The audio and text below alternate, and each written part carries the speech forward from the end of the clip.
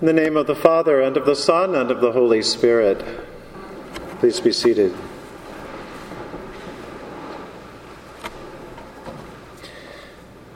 As we gather this morning in this beautiful place, in what for us is this beautiful day, I know that we are all especially mindful of those needing God's presence and care, those recovering from Hurricane Harvey and its flooding, and those experiencing even now Hurricane Irma, and those who will be dealing with it in the days ahead. They are in our spoken prayers, they're in the prayers of our hearts. We've already seen and read of ordinary people doing extraordinary things in the news and elsewhere, but we'll keep praying that God would strengthen the weak and protect the helpless and make miracles wherever possible.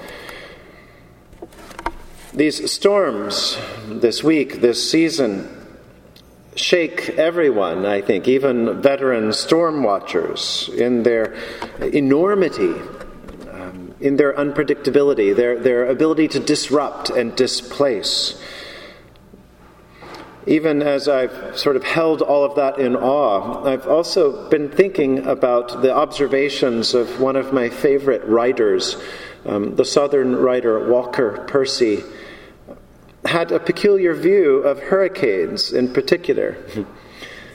Walker Percy was a devout Roman Catholic in a very quiet sort of way, and also had a kind of world weariness in his outlook on the world, and this often appears in his fictional characters, especially as his characters, one after the other, fight against what Percy named the malaise. For Walker Percy, this word malaise or ennui, or the ancient Christian discipline word of akidiae, it's all the same, this kind of world weariness, boredom, not quite knowing what to do with the various hand we feel like we've been dealt.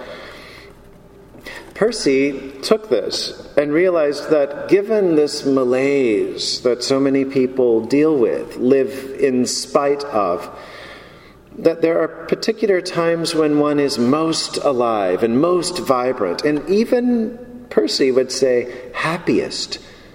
And for Walker Percy, he would point to times of hurricanes to be those times. If you think about it, it's not that crazy. In the face of a disaster, of a crisis, of something that calls out of us reserves that maybe we didn't know we had, we rise to the occasion.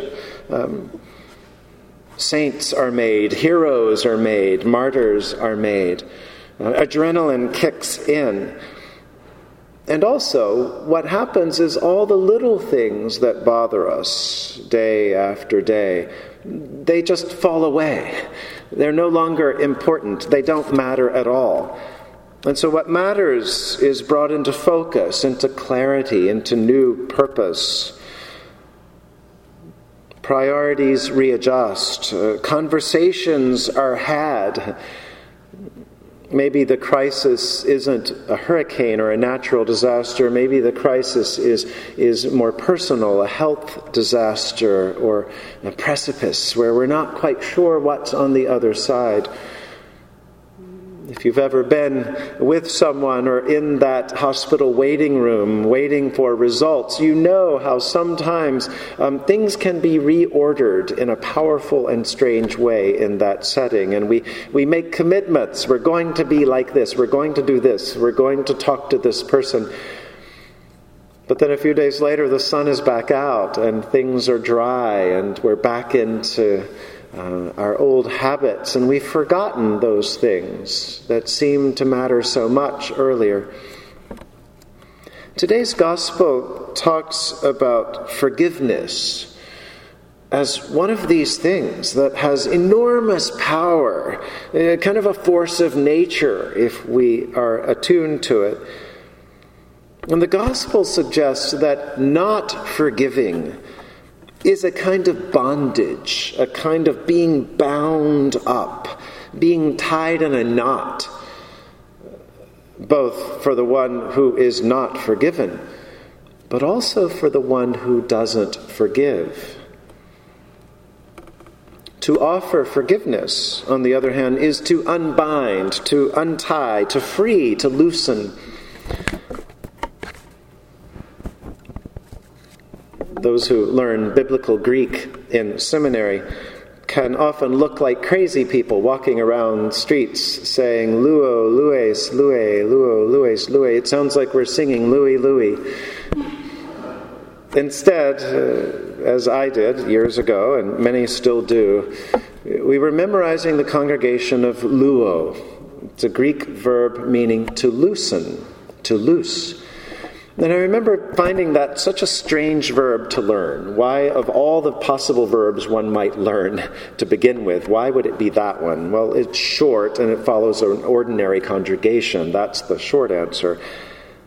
But later, when one actually begins to read the Bible in Greek or read secondary sources that rely on that, one realizes that this is a small word but a powerful word. It's a word in today's gospel, but it appears elsewhere in the scriptures, and each time that little word changes everything. In the Gospel of Luke, when Jesus sees a woman who's bent over from some chronic disease or ailment, he heals her. Power is released. He helps her break loose from her sickness, from her deformity, from her embarrassment, from her isolation, from all that's limiting her or holding her back. He loosens. When Jesus hears that his friend Lazarus has died, he goes to see Martha and Mary, and Jesus gets to the tomb. The entrance is cleared, and Jesus prays to God, and then he says with a loud voice, Lazarus, come out! And Lazarus does come out, but he's wrapped up in his bandages. And so Jesus says, unbind him, loose him, let him go. Lazarus is freed to be a new kind of human being. He's set loose. It's a foreshadowing of what Jesus will do with the bonds of death. A couple of weeks ago in the readings, we had a foreshadowing of today's gospel as St. Peter encounters Jesus, and Peter is named the rock, the foundation on whom the church will be built. And then in words that we probably heard quickly and forgot until they come back again this week, Jesus gives Peter what he calls the keys of the kingdom of heaven. And he explains what these keys are. Jesus says, whatever you bind on earth shall have been bound in heaven, and whatever you loose on earth shall have been loosed in heaven. That's enormous power, this power of binding and loosing, the power of having the keys to the kingdom, of keeping something locked up and bound for unending days, or unlocking it and letting it be free for all time, free and fully alive. But Peter is not the only one to have this power. The early church is not the only one to have this power. We too have inherited this power. What developed in the church was this tradition of a victim confronting the person who has offended or done wrong. Scripture in various places, it gives us instructions of how to act. If that doesn't work, if the person doesn't say, you're right, I wronged you, then you take a couple of others from the Christian community with you. And then if the person still is unwilling to address the wrong she or he has done, then you tell the whole church. And if the person doesn't repent, then that person is put out of the church. It's a remarkable process that relies upon the church functioning as a kind of family. We recall this tradition and this idea of repenting and then being reintroduced into the full life of the church every Ash Wednesday in that preface to the season of Lent. The prayer book reminds us that Lent is a time for preparing new converts for holy baptism, but also this wonderful old language. Because of notorious sins, certain people have been separated from the body of the faithful. They have been reconciled by penitence and forgiveness, and so they are restored to the fellowship of the church. That season of Lent is a season for welcoming home everyone who is freed and forgiven. It's in this context, then, this context of this power of forgiveness, that Matthew's Christian community remembers those words Jesus spoke to his disciples, and they hear in those words instructions for themselves. Whatever you bind on earth will be bound in heaven, and whatever you loose on earth will be loosed in heaven. This power to loose, to set another person free from guilt, from worry, from fear, this power clearly does enormous good for the person who has until then been separated or has felt cut off or left out. Probably we all of us have had such times when we felt like that prodigal son or daughter who felt almost like a stranger or an outcast. But then eventually, perhaps inexplicably, we are welcomed home.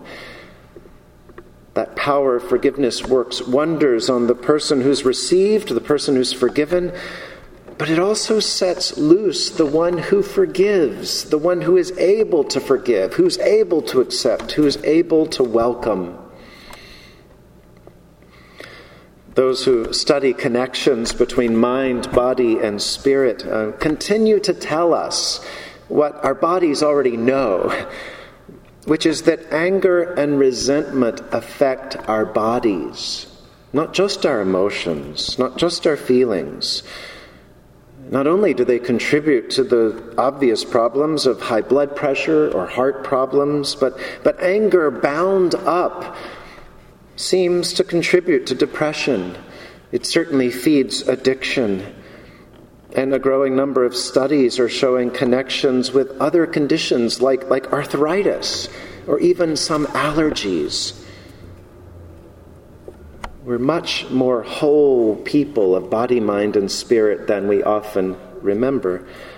And so to forgive, or to move a little in the direction of forgiveness, begins to let loose of some of that anger, that negative energy, that resentment, whatever it is that's built up deep inside of us and maybe has found a convenient home. That release of anger and resentment, whether it comes through a miracle or through the slower miracles of meditation or prayer or exercise or action, whatever it is, it can help us to lead healthy and holy lives. As the church, we are stewards of this power to loosen and to heal. Some aspects of the Christian church think this power belongs only to the ordained clergy. That's a misunderstanding of the tradition, I would submit. The church gives us all sorts of tools to use in offering freedom and full life to the world. We have prayer. We can begin to reshape ourselves into the image that God has intended as we allow for the possibility of forgiving another. We have the saints to teach us how it can be done, to show us how it can be lived out, how to forgive and how to be forgiven. Read the fine print about most of the saints. They were not always holy people. Often they did some pretty nasty, awful things. That's not the point. The point is never that they were perfect. The point is that they were forgiven. They were freed. They were made new people. And they show us how to do that as well. The church reminds us of the sacrament of reconciliation, which is often nicknamed simply confession. Confession's only part of it, though. That's the part of unloading. Absolution is the part of being freed, receiving God's goodness in all its glory. And we have the Holy Eucharist, this meal of forgiveness in which we drink new wine and eat new bread, symbols of our being remade into new bodies of Christ, in order to extend this message that repentance and forgiveness of sins should be preached in His name to all the nations. That's why we're here. As I speak of forgiveness, don't hear in me a glib understanding of forgiveness. Not at all. Sometimes forgiveness is not possible in this lifetime. Sometimes people have done horrible things and shouldn't be forgiven quickly, if ever. This is the department of God and the Holy Spirit. But it is for us to at least be open to a willingness that forgiveness can happen. And that begins to free us so that we're not so enslaved by it. And perhaps the Holy Spirit then moves us to a new place of either being forgiven and feeling it in our bones, or being moved to a new place of being able to offer mercy and forgiveness to another. In Shakespeare's Merchant of Venice, Shylock demands payment from Antonio. It was within the law. Antonio owed him 3,000 ducats and he couldn't pay. The law was clear enough. But Lady Portia, posing as a lawyer, tries to talk Shylock out of his vengeance. Her argument is subtle, it's beautifully crafted, but it's powerful not because of its beauty, but because it points to the truth. And that's, in the end, the appeal. She says that Shylock should show mercy. And Shylock asks, "On what compulsion must I? Tell me that." And Portia replies simply, "The quality of mercy is not strained. It droppeth as the gentle rain from heaven upon the place beneath. It is twice blessed. It blesseth him that gives and him that receives." I love that. Mercy is not strained. It's never forced. It's not going to be demanded of you or me or anyone else. You don't have to do it. But if you do, if you're the one who can show mercy, who can offer forgiveness, you unloosen and you unbind, you set free. And there is in that freedom a double blessing. The good news of the gospel is that we don't have to wait for a crisis in order to forgive. We don't have to wait for a storm or a hurricane or a health issue or something to kind of wake us up fully in order to do it. We can do it anytime, any place. I don't know which is more powerful, really, or more healing. To say with conviction and faith and hope and love, "I forgive you," or to say with all belief in a God who loves us beyond our wildest imagining, "I am forgiven." Either way, through prayer, through the liturgies of the church, through the sacraments, through the quiet wrestlings of our conscience, the risen Lord Christ whispers those words into our ears, "You are forgiven." And he prays that we might hear them, live them, and carry them in our heart to share with a wounded world. The good news of Jesus Christ is that we are forgiven, and we have the grace and power to forgive. In the name of the Father, and of the Son, and of the Holy Spirit. Amen.